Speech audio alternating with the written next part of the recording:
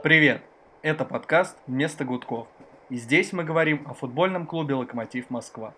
Мы– это его ведущий Вячеслав Апахин. И Павел Пучков. Наш подкаст выходит в iTunes, Яндекс.Музыке, ВКонтакте и SoundCloud. Ставьте нам оценки и лайки, пишите комментарии. Нам очень интересно, что вы обо всем этом думаете. Да, нам действительно очень важен любой фидбэк. Пишите, что понравилось, что не понравилось, чего хочется слышать больше, а что лучше убрать. Единственное, не пишите, что нужно убрать ведущих, потому что мы здесь навсегда. Сегодня у нас 3-й выпуск подкаста, и мы будем обсуждать 3 самых главных темы последних дней. Это молодежка, это вопросы технического спонсора и, разумеется, трансферы. На турнире в Катаре сыграло очень много молодых воспитанников «Локомотива». И что ты думаешь, Паш, как тебе вообще в целом они, как работа той самой школы, на которую хотят сделать ставку руководители клуба? Слушай, Макеев это пока главная звезда из молодых, главная звезда сборов, главное открытие. То есть все знали, что парень с потенциалом, но то, как он себя показал на первом сборе и особенно на втором, может быть, это немножко субъективно, потому что второй сбор показывали на Матч ТВ и видели больше людей матчи, но Макеев прям выдал, не идеальные, конечно, но очень хорошие 3 игры, показав себя и на месте защитника, и на позиции опорника. Блин, он классный. Причем, если по первым играм просто бросалось в глаза то, как он спокойно действует, то к 3-му матчу, который был против Ростова, он показал себя и футболистом с отличным пасом дальним, и то, как он на дриблинге ушел из-под прессинга в конце игры, это я прям кайфанул. То есть это вот те небольшие моменты, когда ты смотришь и думаешь, блин, классно, почему этого не бывает больше? Потому что это, вроде как сборы, там можно немножко расслабленнее действовать, можно что-то пробовать, и почему-то молодежь этого не боится делать, а игроки, от которых ты этого ждешь, опытные футболисты, действуют немножко как роботы и стараются не перенапрягаться, что ли. Слушай, я не согласен, что Макеев совсем был спокоен, как ты говоришь. Хотя ты его почему-то в каждой игре видел спокойным. Когда он играл центральным защитником, мне кажется, он как раз довольно сильно нервничал. Но это было заметно в игре с Партизаном. А вот потом он прям вообще поразил меня. Я реально стал фанатом его. Не то чтобы я в принципе не поддерживаю наших молодых игроков, но после его появления в опорке это для меня стало очевидным, что он должен играть, собственно, в премьер-лиге тоже с первых минут. Потому что помимо... Вот там я уверенность его увидел. И помимо этой уверенности я офигел от его, не знаю, дальнего паса, например. От каких-то попыток вести игру. Это все было очень круто. И ему прям большие респекты. Мне кажется, из него может получиться очень сильный футболист. Мне здесь нравится то, что он все-таки ниже определенного уровня не падал ни в одном из 3 матчей. То есть после игры с Ростовом все обсуждали Рыбчинского, который здорово тоже себя проявил. Но тут надо понимать, что у нас, например, год назад на сборе, на том же катарском сборе, здорово проявил себя Миронов, которого сейчас вообще даже нет в заявке на сбор. То есть один матч, даже яркий матч, это не показатель. И поэтому тут надо делать выводы какие-то более-менее в долгую. И сейчас, например, можно говорить о том, что Макеев к чему-то готов на уровне основной команды, а вот Рома Тугарев, например, не готов. Но в любом случае игра Рыбчинского в одном конкретно взятом матче была классной, и хочется верить в то, что это не какой-то разовый эмоциональный всплеск, потому что люди, которые следили за ним раньше, очень много говорили, что он нестабильный. То есть он действительно способен выдать такую яркую игру, а потом пропасть. Но если на уровне Казанки это не критично, то на уровне премьер-лиги, где Юрий Павлович говорит, что ты должен выходить и помогать команде, даже если ты не выходишь в основе, это очень критично, и нужно прям показывать и в 5-минутном отрезке в конце матча, и в 90-минутном отрезке, если вышел на полную игру. Ты должен показывать, что ты лучше конкурентов. Мне бы не хотелось, чтобы даже когда он, если вдруг Рыбчинский начнет играть в основе, чтобы он повторил судьбу, например, Лысова, который такое ощущение, что немножко как будто бы рано, что ли, попал вообще в состав, и на него стали делать ставку, и он такой: о, блин, офигеть, теперь от меня все зависит, весь левый фланг, и что-то пытался сделать, и в итоге, в общем, не вышло. Возможно, в том числе потому, что, им, по сути, заткнули вот эту дыру слева в защите, хотя он же атакующий игрок, Вот. И не хочется, чтобы, в общем, Рыбчинский стал каким-то продолжением такой же истории. Ну, короче, хочется, чтобы он более как-то, не знаю, мощно, что ли, вошел в состав и закрепился в нем. Хотя, с другой стороны, позиция, конечно, слева. Там слишком много конкурентов. В принципе, это очень длинная такая полоса. Можно много вспоминать молодых игроков, которые выходили и проявляли себя уверенно, а потом пропадали. Помнишь такого Романа Ефимова в центре обороны у нас играл еще при Бышевце? Тоже думали, защитник. Ну, слушай, Ефимов и до сборной, насколько я помню, ну, если там какой-то сбор или даже, по-моему, товарняк он сыграл. И потом его же травма сломала. Опять же, если мне память не изменяет. Ну, там, да, она была травма и не одна, но, тем не менее, травма — это часть футбола. У Лысова сейчас тоже травма, он восстанавливается, но, тем не менее, после травмы тоже можно возвращаться по-разному. Мы видим, у нас ситуация не лучшая с деньгами, у нас довольно низкий кадровый резерв, и от каждого нового игрока из академии, из структуры клуба прям ждешь, что вот мы на нем сможем как-то выезжать в том числе. То есть хочется, чтобы это как-то было стабильно, и вот они появлялись не просто на один, на два матча, и даже там не на полсезона, а чтобы они оправдывали. Пускай он там не будет выдавать таких сольных проходов, как это было с Ростовом, но будет держать какой-то уровень, позволяющий ему действительно быть одним из игроков основного состава, и который будет позволять говорить о том, что вот он растет действительно и может усиливать игру. Мне, кстати, еще Куликов понравился с точки зрения попытки вести игру, что ли. Вот он как-то довольно органично в центре оказался. И пас на гол, когда он отдал к Жегошу, это был прям очень такой умный поступок, хотя комментаторы его, бедолагу, охаяли тем, что он якобы испугался и не взял на себя ответственность, но, по-моему, парень сделал все очень прям грамотно, и, собственно, его заслуга в забитом мяче это там 90%. С одной стороны, показалось, что он вроде как суматошно и судорожно отдал, просто чтобы не решать вопрос, и это Гжегош зарешал, но мне действительно кажется, что это было осмысленное решение. Он видел то, что партнер на скорости рядом врывается в штрафную, а он принимал мяч, там практически стоя на месте, и очевидно понимал, мне хочется в это верить, то, что у Крыховика за счет его движения больше шансов хорошо пробить и, собственно, забить. Короче, нам еще не хватает таких же интересных, талантливых парней, собственно, в атаку. Куда там пропал Сулейманов, непонятно. Очень, очень печально, но непонятно. И мне кажется, что вот справа еще бы защитничка какого-нибудь было бы клево, потому что Влад, конечно, офигевает играть целые матчи подряд без замен, а Живоглядов что-то совсем не тянет.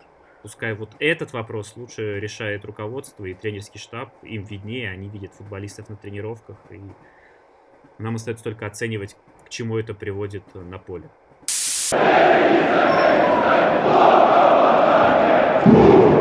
А на поле у нас скоро будет что? Новая форма. Правильно? Да, и не очень понятно. Сегодня была очень странная новость про поводу того, что на сайте госзакупок нашли лот, или как это правильно называется, о том, что Локомотив на 300 тысяч долларов заключил некоторый контракт на поставку футбольной формы.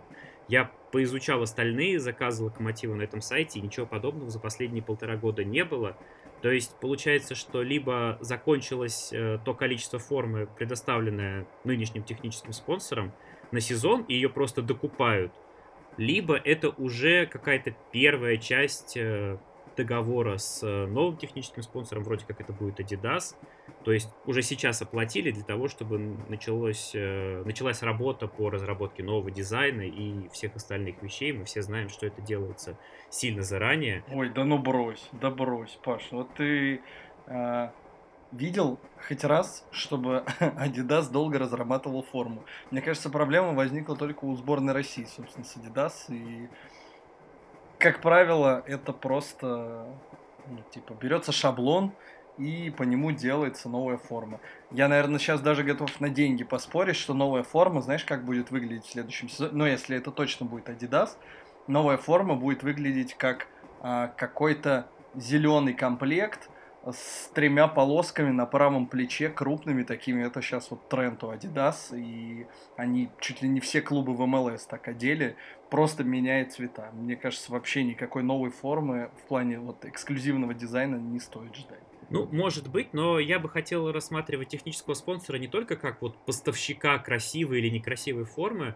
Мне кажется, все-таки технический спонсор — это еще та организация, которая помогает как-то продвигать бренд клуба, а Under Armour с этим, ну, вообще не справлялся. Ну, то есть вот по дизайну тебе форма Under Armour 2 сезонов нравилась? Она была прикольная, потому что у нее были отсылки, знаешь, там к электричкам, где-то они там молотки сделали, ну, и она такая зеленая. Мне кажется, это одна из самых крутых именно вот зеленых футболок, которые были. Но само по себе понятно, что, ну, типа, это не бренд, как сказать, не знаю, бренд-гигант на российском рынке, и ждать от них какой-то революции в продвижении бренда Локомотива было вообще странно. Ну, чуваки попытались, получилось, ну, так себе, но форма была интересная. Мне кажется, что Локомотив в этой ситуации стал немножко жертвой того, что у Under Armour в принципе не получилось на российском рынке. Все-таки это довольно дорогой бренд одежды, чисто еще и для спорта. То есть, я не знаю, заходил ли ты хоть раз в магазин Under Armour, но там вообще нет одежды, которую можно было бы купить для того, чтобы ходить по улице. Это все строго одежда для того, чтобы быть на спортике, заниматься в ней спортом. Она, уверен, дико удобная, комфортная, там, отводит пот и придает плюс 5 килограмм на жиме, но в остальном она реально очень дорогая. Это вообще не бренд для людей, а футбольный клуб это все-таки организация, рассчитанная на работу с болельщиками и не очень богатой, скажем так, аудиторией в большинстве своем. Я не согласен немножко с тем, что она дорогая. Мне кажется, что в целом, ну, стоимость формы была, ну, плюс-минус обычная.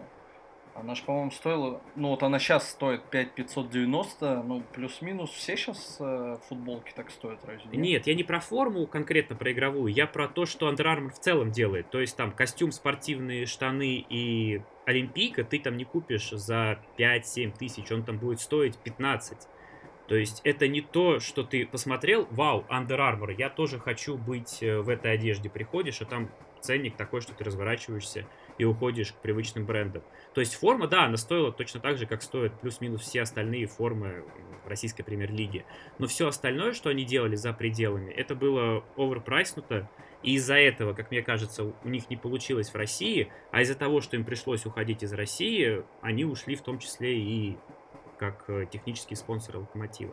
Мне кажется, на этом все кончилось. Хотя не очень понятно, там контракт вроде как был на 3 года, и как это сейчас работает. Мне было бы очень интересно почитать, как это работает с точки зрения контрактных обязательств. То есть кто-то из сторон выступил инициатором расторжения контракта. Или предполагалось, что он каждый год как-то там пролонгироваться будет. Мне кажется, да. Мне кажется, что можно было... Ну, там, наверное, вписана какая-нибудь история, что каждый год будет, не знаю, переобсуждение условий и, ну, собственно, анализ, как вообще прошел этот год. И, в общем, посмотрели, обсудили. И я думаю, что обоюдно решили разойтись. Ну, как бы, ни судьба не У сложилась. тебя какая любимая форма, Что ну, делать? которую ты помнишь? Я вот сегодня листал, специально освежить воспоминания, и понял, что какая-то вот последняя прям вот классная была еще в нулевых. Какая-то вот, которая цепляла, ну окей, может быть, арбузная цепляла, я не могу сказать, что она была прям какой-то супер-пупер классной, но она хотя бы запоминалась и была необычной. Арбузная это какая? С горизонтальными полосками, еще Самедов ее презентовал, и все ржали то, что Самедов презентует арбузную форму. Вот горизонтальные полоски зеленые, чуть темнее и чуть светлее они были. Но это же как раз шаблон адидасовский. И ничего нового в этой форме нет. Ну и в целом все формы вот адидасовские, помнишь, когда еще была красная, вот первая такая зеленая на груди, когда было много зеленого. А на спине много красного, да? И Да, еще да, мы, да. по-моему, кубок в ней выигрывали 2007 Да, года, а да, да, Коноры да, да, вот, да. вот тогда. И вот это была такая, знаешь, типа, вы достали со своими просьбами сделать зеленые футболки, вот вам хотя бы, типа, грудину мы вам впилили. И ты такой, ну, блин, что за фигня. Поэтому, ну, не знаю, ничего такого не жду. А самая крутая, это, помнишь, была пумовская, которая красная, у которой еще такой зеленый воротничок. Это, по-моему, что-то 2012 что ли, год. Такая очень стильная. По-моему, это была единственная форма за долгое время, которую мы красиво презентовали. Это был ролик в электричке, когда Лоськов там был, по-моему, Мирончуки. Там был какой-то такой довольно бодрый рекламный ролик. Я могу путать конкретный комплект, но это точно было при Пуме. И, по-моему, это был последний год, когда мы делали презентацию формы именно вот как-то необычно, с видосом. Прям видно было, что вложились и постарались. А зеленая вот эта форма, о которой ты говоришь, у меня была паленка Деньяр Беллидинов, я помню, покупал ее на рынке в Курске и стоила на типа там 300 рублей. Нет, у меня паленок, кстати, уже давно не было. Послушай, ну я тоже сейчас говорю не про год назад, если что. Это тоже мне было лет 10, ну ладно, не 10, но лет 13, так что это было почти 15 лет назад, так что можно говорить о том, что у меня тоже давно не было паленок. А знаешь, самое крутое, когда были проводы Лоськова, и когда, ну, типа, на юг все приходили, ну, и вообще на стадион всех призвали прийти с формой, ну, типа, с Лоськовым, десятками, и это был просто парад, супер парад паленок, потому что все, типа, формы, большинство из там, типа, прошлых времен совсем, и тогда как раз все закупались вот эта вот лютая синтетика, где, ну, типа, эмблема не вышита, ничего, там все просто пропечатано, и вот это было очень смешно, ну, я не знаю, 90%, наверное, таких было форм. Да, я помню эту историю. Ну, кстати, смотрелось оно при этом довольно прикольно. То есть, когда люди шли, массово толпа, и ты прям вспоминаешь разные комплекты, вспоминаешь, даже, может быть, год не помнишь, но зато помнишь, что в этой форме было там. Кого обыгрывали, кому проигрывали, к сожалению. Но да, это было необычно. Я вспомнил еще один эксперимент, когда делали ретро-форму, вот это, помнишь, красно-белую, Угу. по-моему, это был первый сезон Геркуса. И я помню, что она выглядела в целом прикольно, но очень многие жаловались на качество, то, что она там в магазине была какого-то жуткого качества, и когда ее стирал, ну, когда ее первый раз стираешь, она превращалась из красно-белой в такую в розовую. Знаешь, что прикольно? Есть форма у Локомотива, правда, волейбольного. Нет, не Новосибирского, господи, как их?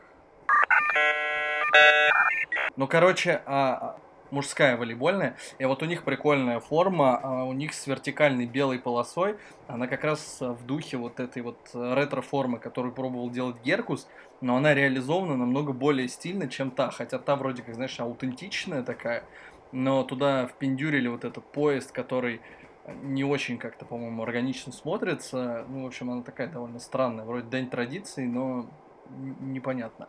Вот. А у волейбольных чуваков, собственно, такая прям прикольная.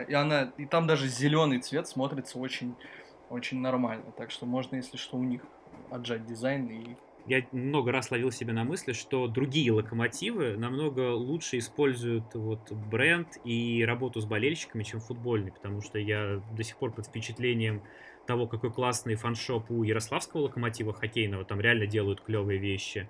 А баскетбольный локомотив, у них тоже в целом классные майки игровые. А футбольный, вот как-то не хватает даже не столько игровой какой-то истории, а сколько вот casual стиля, когда ты мог бы прийти и купить что-то, в чем тебе прикольно ходить. И за это тоже отвечает в том числе технический спонсор, насколько я понимаю. И вот тут уже шаблонами-то не отделаться. Нет, ты не прав. Ну, во-первых, ты не прав, потому что прийти и что-нибудь повседневное купить всегда можно в магазине United South напротив восточной трибуны. Вот. А во-вторых, ты не прав, потому что не отвечает же технический спонсор за вот эти вот футболки и что там, худи, которые они делают. Ну, типа, клуб сам же это как-то там мутит. Достаточно посмотреть даже на, ну, бирки, там, по-моему, написано, собственно, где произведены эти, ну, не знаю, шаблонные те же футболки, на которые они наносят принты потом. Наверное, я тогда путаю с большими клубами, потому что я точно знаю, что Nike разрабатывает дизайн не только игровых комплектов, например, для Барселоны и для ПСЖ, то есть вот Air Jordan ПСЖ, который делает совместно с Nike, это же совершенно потрясающая casual коллекция. Ее хочется покупать. Вот эти белые худи, я не знаю, помнишь ты или нет, они были в прошлом году, но это прям восторг.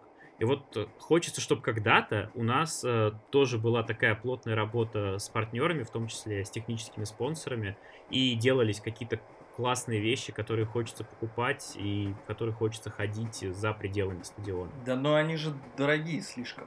Ну, типа, сколько будет у условного большого бренда стоить, не знаю, там, куртка или худи, ну, на 1000 рублей дороже, чем клуб попробует это сам сделать. Поэтому не думаю, что это будет работать. К тому же, для больших, ну, собственно, для топ-клубов там, европейских, бренды делают, ты прав, эти коллекции, но они их делают, не знаю, там, плюс-минус какие-то уникальные. Ну, то есть пытаются что-то именно под клуб сделать. А у нас это будет, опять же, стандартный шаблон там пола, на который налепят эмблему и скажут, вот, типа, все, валите. Ну, не очень. То есть мы опять упираемся в то, что мы нищие. Мы нищие как футбольный клуб, и мы нищие как аудитория, которые не хотят делать что-то классное, потому что это дорого. Тут дело-то не в том, что нищие или не нищие, ну, как бы, естественно, мало российских футбольных клубов, а, наверное, вообще, может быть, один или два, которые интересны большим брендам с точки зрения того, чтобы вложиться в них именно прям, не знаю, там, в дизайн, еще в какие-то шмотки помимо формы и прочее. Ну, типа, мы не топ-клубы европейские, у нас нет как минимум такой аудитории. Что не отменяет того, что сами клубы должны это делать. Но не делать уродские футболки, которые, не знаю, там, с дебильным дизайном и качеством хренового. Ну, по-моему, даже с болельщиками можно пообщаться, которые делают фаншопы, и то они больше подскажут и дизайн накидают, чем, ну, как бы, заказывать где-то на стороне. По крайней мере, судя по мерчу Локомотива, ну, до этого все совсем было плохо, сейчас-то получше. Мне кажется, появились шмотки прикольные, которые можно повседневно носить, и это не выглядит как ты, не знаю. Да, но при всем этом единственные две футболки, которые я покупал за последние 2 года, не имеющие отношения непосредственно к игровому комплекту, это были две футболки, связанные с Еврокубками, и обе их делал не футбольный клуб «Локомотив». Все правильно. Кто делал? Давай еще раз эту рекламу. Время работы. Бесплатная нативка. Работает по четвергам, если я не ошибаюсь. Надо узнавать на сайте. Ну, короче, да, надо, наверное, перейти к другой теме денег.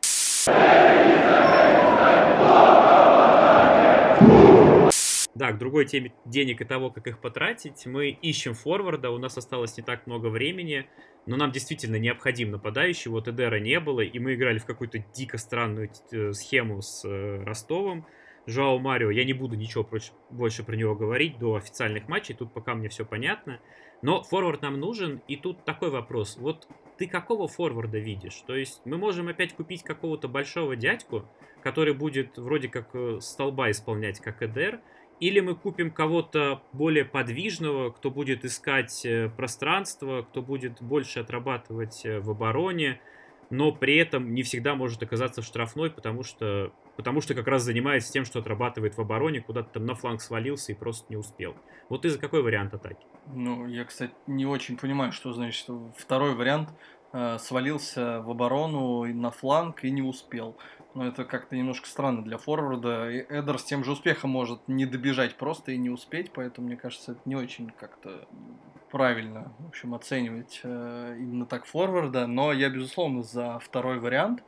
Мне кажется, что это должен быть точно не столб, а какой-то вариативный чувак, что-то в духе такого раннего, более бегущего фарфана, что ли, который может, ну, и побороться чуть-чуть, и при этом, в общем, на скорости убежать, и пространство ищет. И самое главное, что он может помочь братьям. Ну, я надеюсь, что Антон как раз уже к началу чемпионата тоже выздоровеет.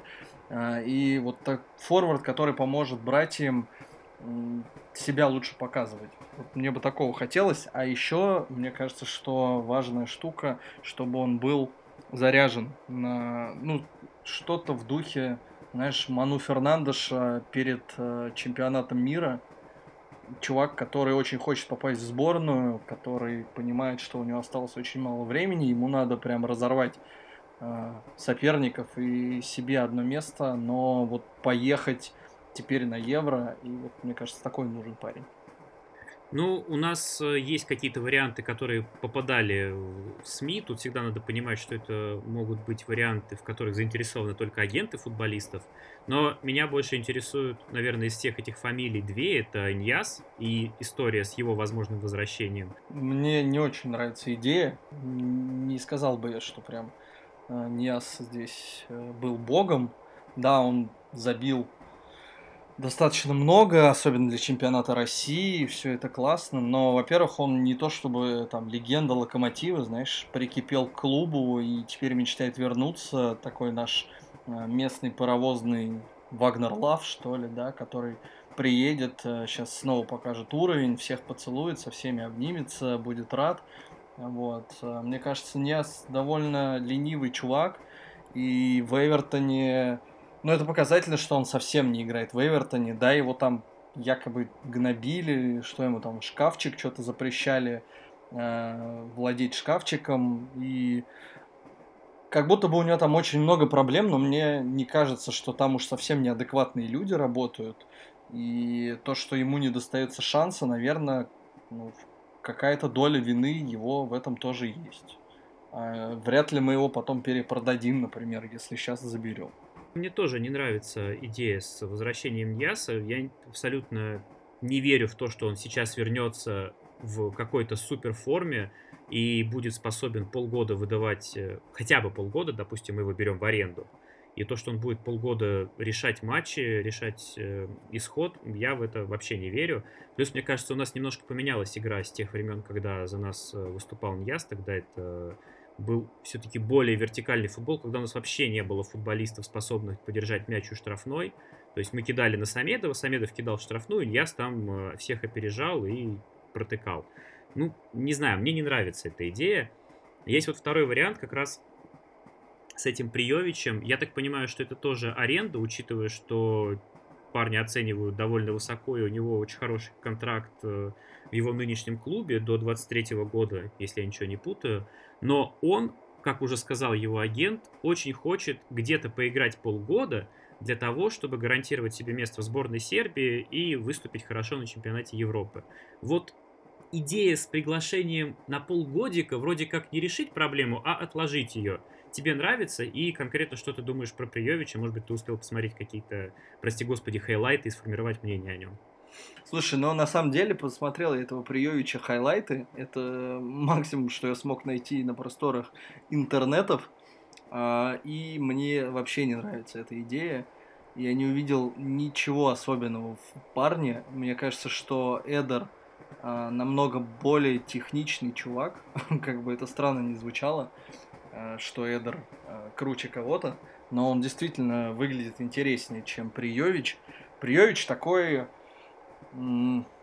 мощный, мощный Энди Кэрролл, да, вот ты его сравнил с Энди Кэрроллом, и он прям похож, и мне кажется, что он уже и по результативности похож. Ну и, наверное, это тоже показательно, что парня из Саудовской Аравии никто никуда не хочет забрать, и насколько у него великие шансы вообще поехать на Евро, не знаю, не знаю, спорно. Меня смущает то, что у него был всего один сезон за последние 5 лет, в который он забил бы больше 10 мячей. Да, он забил сразу 19, но всего один сезон. Сейчас у него 7 вот в этой в профессиональной лиге Саудовской Аравии, но какой там уровень футбола? Может быть, на него там вся команда играет, и у него там 50 моментов за матч, из которых он там реализовывает один в игру, и вот получились эти 7.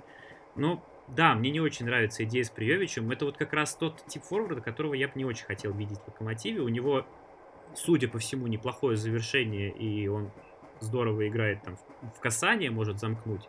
Но не знаю. Да ну слушай, это то же самое, что если бы на Смолову все играли, у него бы тоже было неплохое завершение, игра в касание. Но просто у нас футбол немножко не такой. Приевич реально вот столб, на которого надо вешать или простреливать, и где-то там он ногу подставит, но у него, блин, ни удара нет особо, ни... Ну, в общем, какой-то странный выбор, я думаю, что если вы уж а, отпускаете, не знаю, там, Смолова и берете кого-то, дайте шанс Сулейманову, черт возьми. Но он реально вряд ли будет хуже сильно выглядеть, чем Приёвич. Ну вот, да.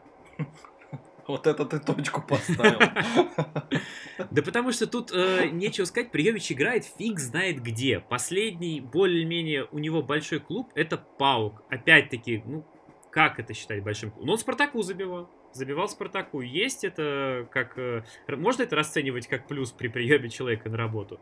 Ну, возможно, но Спартаку кто только не забивал с другой стороны. Вспоминаем Минченкова.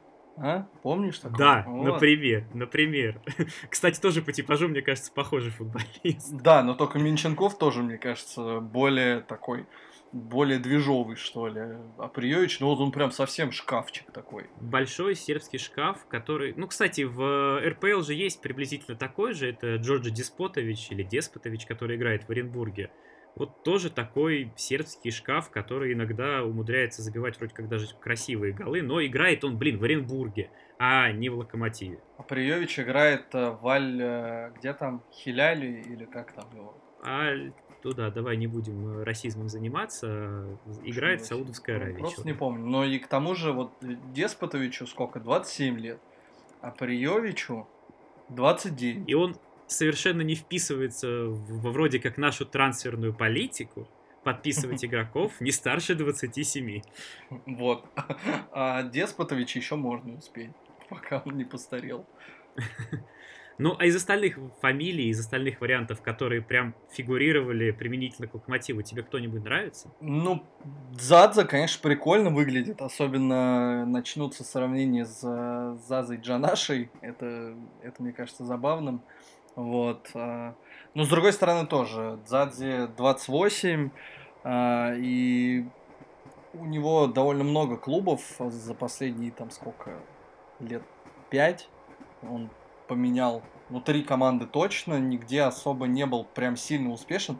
С другой стороны, парень тоже играл уж не в Саудовской Аравии, а забивал и в Премьере, и в Серии А, и, в общем, чувак талантливый, безусловно, в сборной Италии играл или играет, не знаю, но мне кажется, у него тоже была бы мотивация вот попробовать порубиться за место на Евро, и это было бы, как минимум усиление с точки зрения и опыта, и класса, потому что Дзадзе это не Приёвич и даже, наверное, не Ниас. Вот. А Выдра, который тоже был в слухах, это как раз вот такой маленький, не маленький, а юркий парень, который может отойти в глубину. Вот он любит прям из глубины бежать, обыграть максимальное количество соперников, иногда даже пас отдает, и, в общем, с ударом у него неплохо, но насколько он будет эффективен, не знаю. А тебе-то хоть кто-нибудь из этих нравится, кто, собственно, кого нам продали медиа ваши эти? Если честно, нет, ни один вариант мне тоже не нравится. По сути, все это упирается в один аргумент. Вот скоро Евро, и вот этот парень хочет играть на Евро, и вот поэтому он будет забивать и что-то делать. Но это какой-то очень сомнительный аргумент. Во-первых, он всего на полгода получается тогда. Во-вторых, это не решение проблемы. А в-третьих, да черт его знает, а с чего мы вообще решили, что он обязательно будет только на одной мотивации тащить. Ему еще надо вписаться в команду, ему еще надо вписаться в лигу. Может быть, он последние 3 сезона вообще пинал болты и будет продолжать это делать в клубе, поняв, что лучше получать большие деньги, чем какой-то там евро еще и не возьмут. Да, нафиг оно ему надо. Поэтому вот все то, что фигурирует, я очень боюсь, что по итогу нам кого-то притащат, скажут, вот форвард, мы решили эту проблему, а мы будем смотреть и не понимать, какое это решение проблемы. Лучше уж Сулейманова тогда пробовать. Да он, может быть, не будет играть лучше, но он бесплатный, он, его в любой момент можно опять в эту казанку вернуть. Удобно. И он нам ничего, этот мальчик ничего нам не будет стоить. Поэтому нет, мне не нравится. Мне кажется, Паш, сейчас после этой всей тирады тебе придет оффер завтра из клуба, и тебя возьмут на какую-нибудь должность руководящую. Да, чтобы потом триумфально меня выгнать, сказать, ну вот он, пришел, и никого не нашел. Ну, прям у тебя очень классно концепция звучит. Надо брать молодежь, потому что ее можно скинуть обратно в казанку, и она нам ничего не будет стоить. Зато По кайфу. бюджетно. Мы же экономим деньги. Все бюджетно. Ладно, ты занимался скаутингом? Занимался последние дни?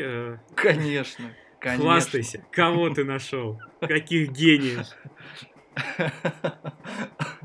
Слушай, ну, мне кажется, что я не открою селекционной службе Локомотива каких-то супер новых имен, но буду действовать как раз в своей вот этой вот тактике, что нужен человек, который добавит вариативности, а еще он будет заряжен на то, чтобы поехать на чемпионат Европы или хотя бы просто реанимировать свою карьеру, потому что мы, по-моему, становимся клубом, который как раз спасает вот эти вот талантливые души. Кого мы там, Фарфана, да, вернули к жизни. Хёвидас у нас тьфу-тьфу-тьфу, играет без травм. Кто? Крыховяк, Крыховик. Проблема у меня постоянно с его фамилией. И мне кажется, что вот в этой концепции прикольно мог бы зайти Йовитич из Монако, который, помнишь, был супер талантливый парень. Играл и в Фиорентине, и в Манчестер Сити, и, в общем, пророчили ему звание там какого-нибудь Месси номер 158, но вот у него в итоге все затухло, хотя ему сейчас 30 лет, и в Монако он не особо играет, он от травмы вроде вылечился, но, в общем, с составом у него тяжело, но мне кажется, как раз он мог вписаться. Но мы ему 3 копейки пообещаем, собственно, как, мне кажется, с тем же Фарфаном было, я не думаю, что у него большой сильный контракт уж прям, ну, как бы, чувак, ты можешь попробовать что-то сделать и дальше еще заработать побольше денег. Вот такой вариант. Ты кого нашел? Я нашел Борху Бастона и дико топлю за вариант с ним. Это, конечно, не футболист, который мотался по арендам из Сити и Интера, но это футболист, который мотался по арендам из Атлетика, который его воспитал, а потом за хорошие деньги ушел в Суонси. Правда, там тоже начал мотаться по арендам. Сейчас он играет в чемпионшипе, но мне нравится то, что это как раз форвард разносторонний. То есть это не парень, который стоит в штрафной и ждет, пока до него мяч придет. Он отрабатывает. И мне кажется, у него не будет каких-то высоких запросов. То есть я с большим уважением отношусь к чемпионшипу, но мне кажется, что идея поиграть в Лиге Чемпионов вот как раз для него будет вполне себе серьезной мотивацией, помимо того, что он может реанимировать карьеру. То есть у него вроде как нельзя сказать, что он там гениально играет головой, или у него там супер поставленный удар, но он при этом довольно прыгучий, он забивает и с обеих ног, и головой тоже умеет забивать, и при этом он много двигается. Мне кажется, что такой нападающий вот нам сейчас бы пригодился. А еще он отлично вписывается в концепцию, ему сейчас то ли 26, то ли 27 лет, его прям можно забирать, у него контракт заканчивается, собственно, летом. Он дорогой для нас футболист, если его покупать, то есть он там больше десятки миллионов евро стоит. Но Нет.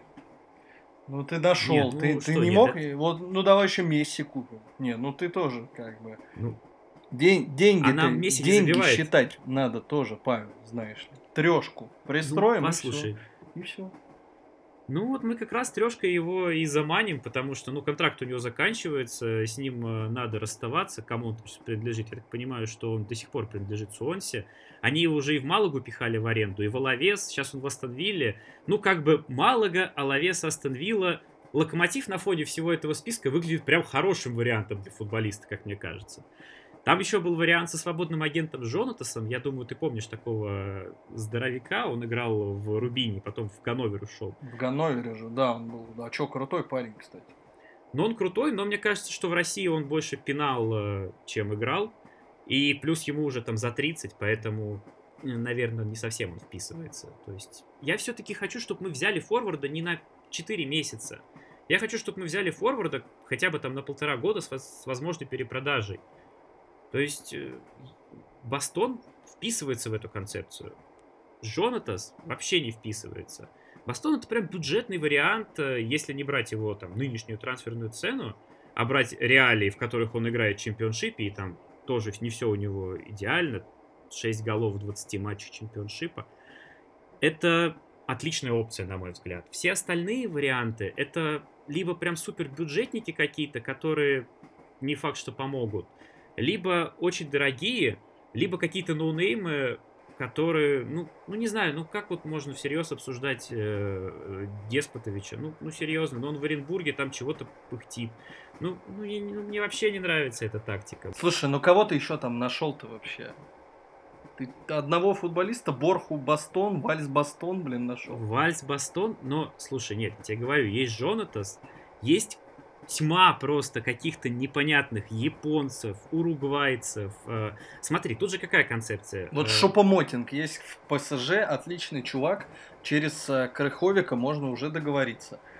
У Шопомотинга и опыт есть, и он готов играть на любых позициях. Единственное, что у него, наверное, ну хотя у него и денег уже сейчас после ПСЖ столько, что он в Локомотиве может, в принципе, ничего не получать зарплату, как у Кокорина, по МРОТу и, собственно, дальше помогать нам кайфово играть в атаке. Ну, классная стратегия, если бы это действительно так работало, и Шопомотин сказал бы, да окей, давайте мне там 40 тысяч рублей, я буду помогать вам играть в атаке, но мне кажется, так не работает. Все варианты, которые вот более-менее возможны, они непредсказуемы в плане того, сработает ли это. Потому что, как правило, это футболисты из Латинской Америки или там из какой-нибудь Канады. Там есть нападающие. Из какой Канады? Есть Кто канадский это? форвард, я сейчас уже не вспомню его фамилию, но я действительно находил его, смотрел и какие-то оценки там по матчам, и смотрел его результативность. Но, блин, привозить чувака из Канады сейчас, когда нам нужно, чтобы он давал результат, ну, это вообще прям не та тактика, в которую я верю. А все вот эти вот уругвайцы, бразильцы, аргентинцы, это то, что требует большой работы, их надо ездить, смотреть, узнавать, склонны ли они там привести всю свою семью, друзей и бухать здесь, или они действительно настроены на что-то серьезное. Плюс-минус там за них сразу наценку какую-то бешеную делают, когда их продают в Европу. То есть я думаю, что прямо сейчас нам нужен футболист, уже играющий в Европе, но с какими-то либо проблемами в карьере на данный момент, либо с мотивацией, которую мы можем ему дать. То есть мы можем дать Лигу чемпионов, мы можем дать возвращение в сборную, мы можем дать интерес скаутов там, других клубов. Талантливые уругвайцы, мне кажется, уже давно всеми скаутами просмотрены. Так же, как и бразильцы, и аргентинцы, и все остальные. То есть, если кого-то находить, то ему будет там лет 15, наверное, и вот он приедет сюда. Да, конечно. Реал покупает за 30 каких-то детей вообще в бразильских, блин, школах. Ну, мы явно тут не первый выбор. Вот какие-то футбики из Европы. Вот Юветич чем хорош? Тем, что он с Балкан, а у нас как-то нормально складываются отношения с футболистами из этого, ну там, из бывшей Югославии. Бастон чем хорош? Тем, что у него там определенные проблемы сейчас в карьере есть. Шупа-Мотинг, блин, да мне кажется, у него вообще все нормально. То есть он не выглядит игроком, у которого что-то пошло не так, и он хотел бы это исправить. Он сидит там в ПСЖ, смотрит на игру Неймара, Мбаппе и Кавани. Кавани, кстати, свободным агентом станет летом. Вот еще одна опция. Не, ну блин, есть Абубакар в Порту. Кстати, помнишь, нам его пару раз продавали, по-моему. Тоже какие-то слухи. И такой вполне себе, знаешь, чуть ухудшенная версия Лукаку.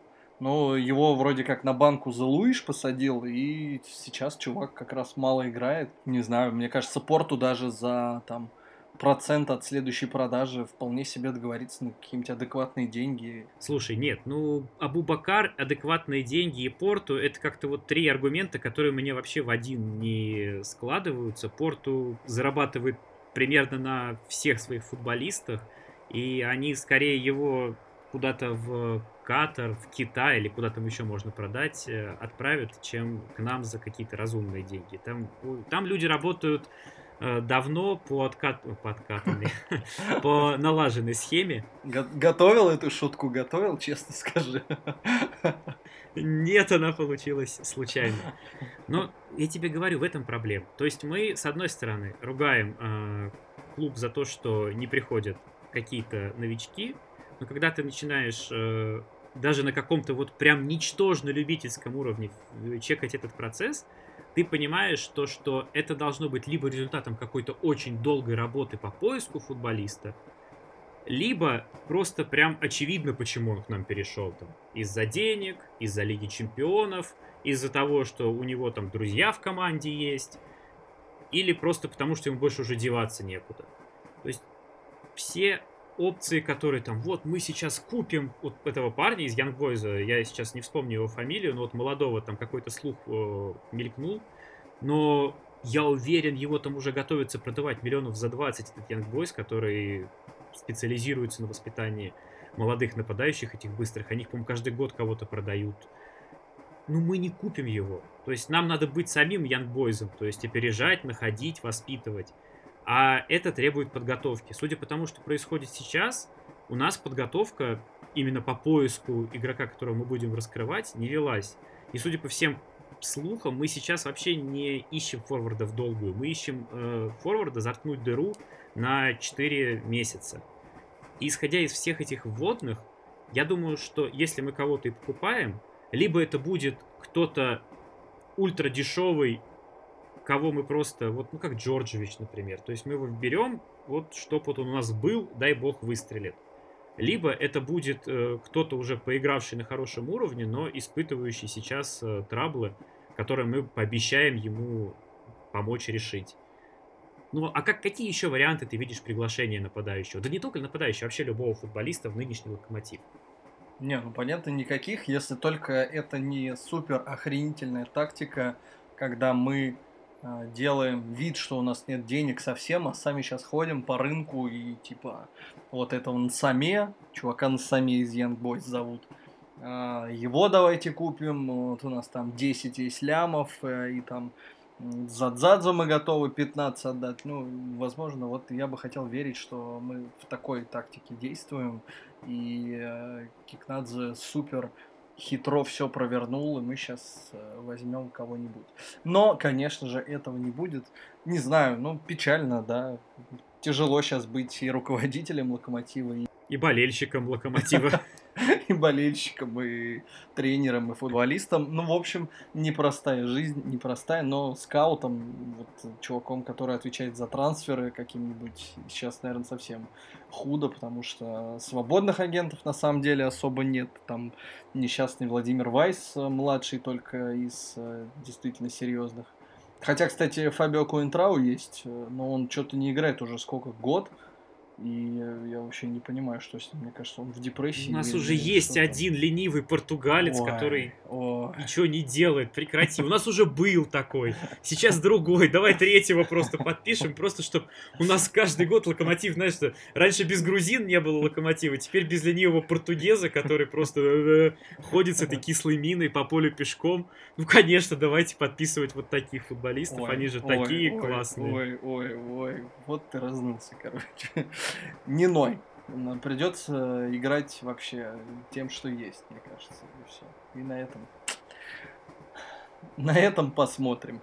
На этом посмотрим. Да я думаю, что и на этом мы тоже можем заканчивать, потому что мы перебрали всех, кого можно было перебрать. Мы поняли, что брать по сути некого.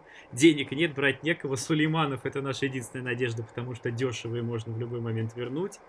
И, в общем-то, на этом наши полномочия все. Мы чем могли, помогли руководителям футбольного клуба «Локомотив». И я думаю, что наш трансферный выпуск подкаста на этом можно закруглять. Поддерживаю. Это был подкаст «Вместо гудков». Мы говорили о футбольном клубе «Локомотив». С вами был ведущий Вячеслав Апахин. И ведущий Павел Пучков. Слушайте нас на SoundCloud, в Apple Podcast, ВКонтакте, Яндекс.Музыка, Spotify, когда он появится в России, Google подкасты, они нас обязательно проиндексируют и возьмут. Всем спасибо, пока.